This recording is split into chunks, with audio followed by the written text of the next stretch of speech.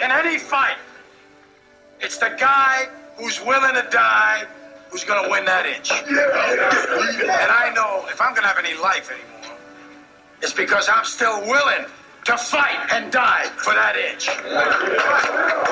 Because that's what living is. The 6 inches in front of your face. Now, I can't make you do it. You got to look at the guy next to you. Look into his eyes. Now, I think you're going to see a guy who will go that inch with you. You're going to see a guy who will sacrifice himself for this team because he knows when it comes down to it, you're going to do the same for him. That's the team, gentlemen. And either we heal now as a team, or we will die as individuals. That's football, guys.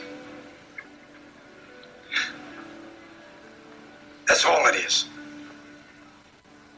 Now, what are you going to do? Bit of Albertino any given Sunday to start the second hour of the sport. Bang. We're revved up again. Oh, here we go. All I need is the Rocky theme song.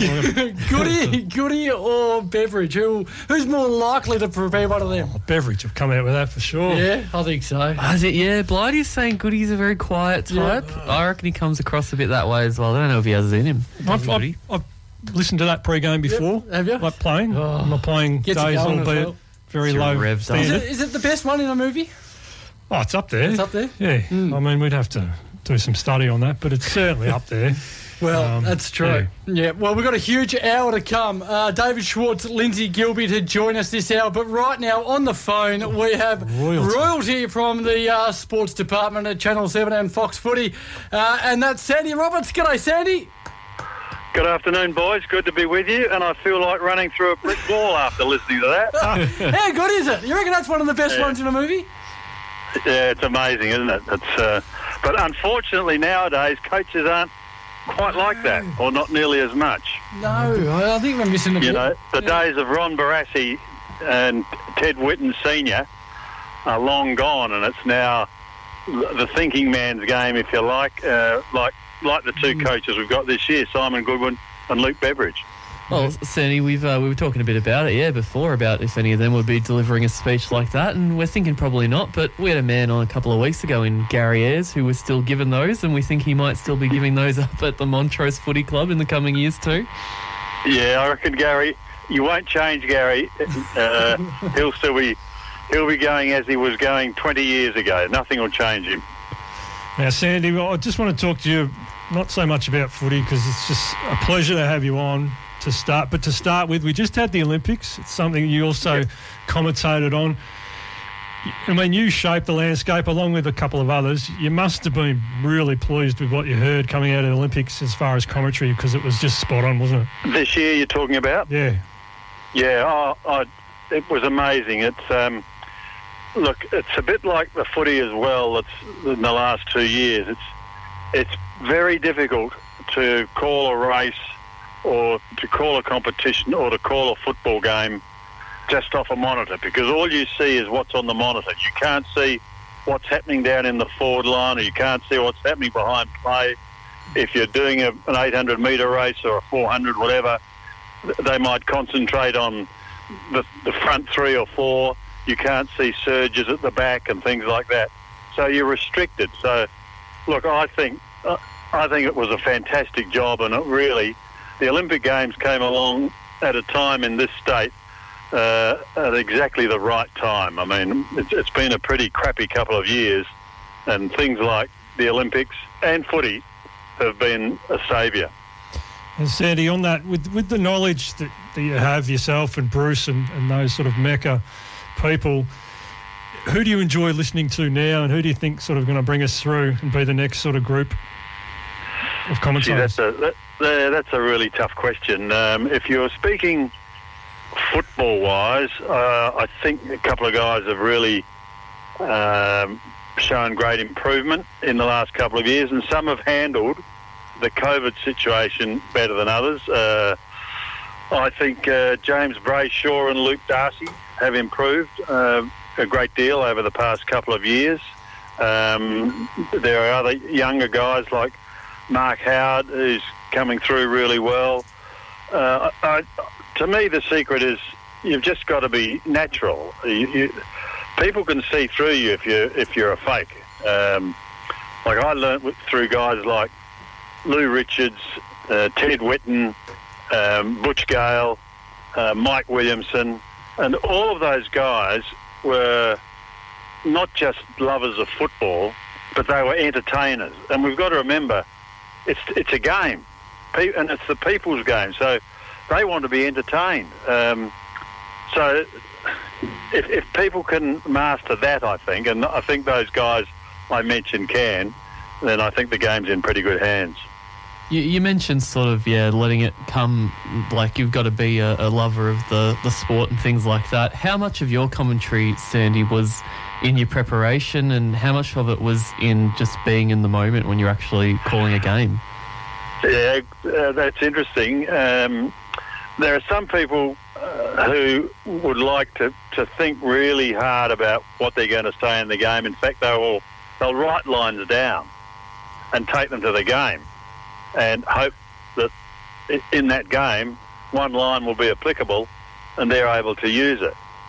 Whereas I was someone who just let it run, let it happen. And the classic example I had, and I was very lucky because I could have had a real egg on my face, was a goal by Gary Ablett, Senior, that won Goal of the Year. And I called it, and he was probably 50 metres out, maybe a bit more, with a wet ball. And I can't remember the exact lines I used. I'm sure you can, Sandy. Well, something along the lines of, Gary Ablett's a light, here is the magician at work. He shoots towards goal, what more can you say? Yes. Now, I'd said, what more can you say? And that had gone to air while the ball was still in the air. So, fortunately for me, it went through for a goal because he was my favourite player, so I just took the punt that he would kick it. But I would have had egg on my face if he'd kicked it behind and I'd said, what more can you say? Yeah. So it's just a great line. And it was good, as you said, it was lucky it went through. You've also had a few other great moments. One was the pig at the Sydney Cricket Ground that day. And you actually knew the breed of it. Were you sort of a pig fascineur or anything like that? Fascineur, that's a word. Made that word up. Yeah. The old large white landrace cross. That's right. Actually, the guy rang me sometime after that, and I did a story with him, and he told me, he was from Melbourne, and he told me how that he got on a train and he went to Sydney. He had a Hessian bag and some red marker, and he looked up the phone book when he got there in Sydney for piggeries on the outskirts of Sydney. He found one, went and bought a porker pig, bought it back. Now, at the SCG, I'm not sure if you're aware, but the players and the media, to get into the SCG, there's a little set of stairs going down to a door which is right on the edge of the street. And you can walk in there, and if you walk through, you can either get the lift to go up to the commentary box, or you can take a right, and that will take you straight out onto the ground, or into the stand at the ground level. So that's what he did. He got the pig, he wrote number 4 on it and spelt plugger very badly. Then he went to the ground with the Hessian bag and the pig. He got through somehow, into the ground, got on the rails and let the pig go, and the rest is history. Oh, that's incredible. It was a great effort. Oh, but did you was that a joke that you looked it up what the actual type of pig it was, or did you know? No, we never did. The only thing that came out of it was a trivia question. Right. Who was the Sydney player who caught the pig? Right. Holmes? Darren Holmes. Yep. Yeah. Darren Holmes, yes. Yep. Well, he's a friend of one of our panellists here, so... Okay. Yeah. Well, he might know what's happened to the pig. Who knows? Part of it could have finished up on his dining room table. Bacon somewhere. Possibly. Sandy, just on your commentary career, what's something that you would have loved to have commentated but never got the chance? Well, the way it worked out, Seven had the rights to football, golf, tennis and Olympics. Now, I love all those sports, so I was very fortunate, but I really love cricket.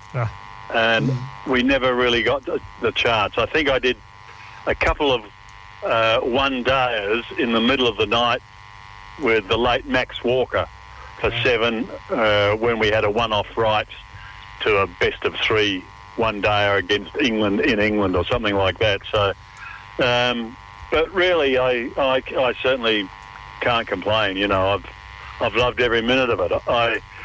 I suppose if there was one thing, boys, I did a lot of Olympics, but I never, ever called an Australian winning a gold medal.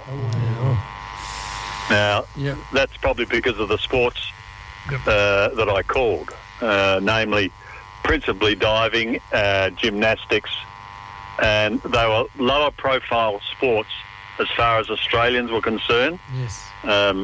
So, yeah, I missed out. But look, it's not a major regret, I can assure you of that. Never tried to talk Bruce into swapping around a couple of the athletics or the swimming events, Sandy? Or you'd never let them go, would he? I could try, but I don't think I'd have a chance.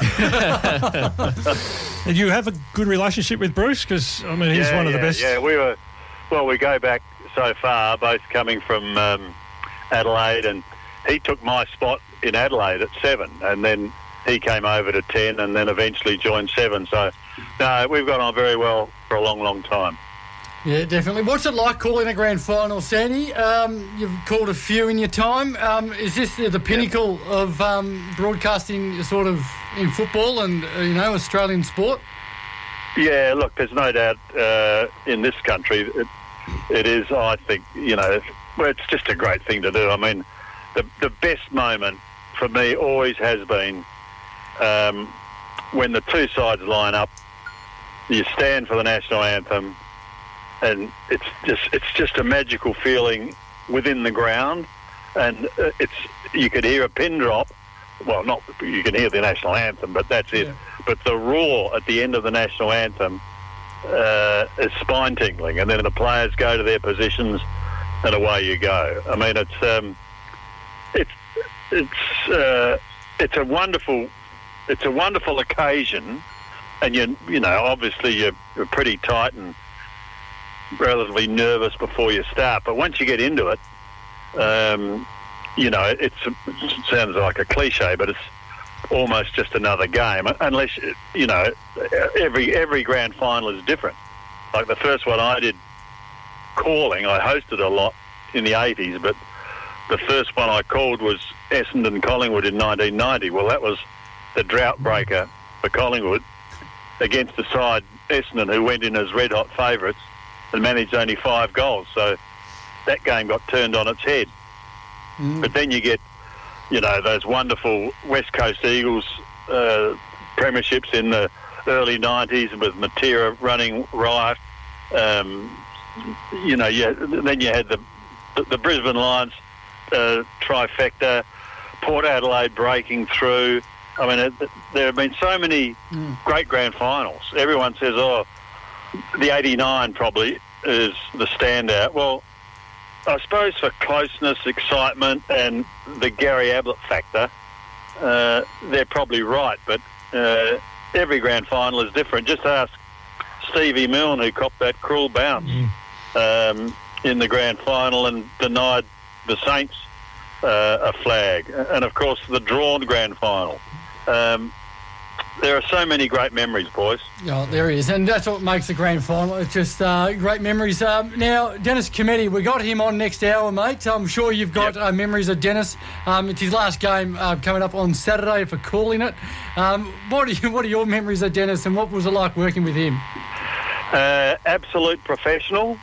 and a lovely guy. I don't know whether you guys are aware or not, but Dennis and I knew each other before we finished up here in Melbourne. He was in Perth working on a radio station called 6 p.m. The Pleasure Machine. Whoa! Wow. What happened on that radio show?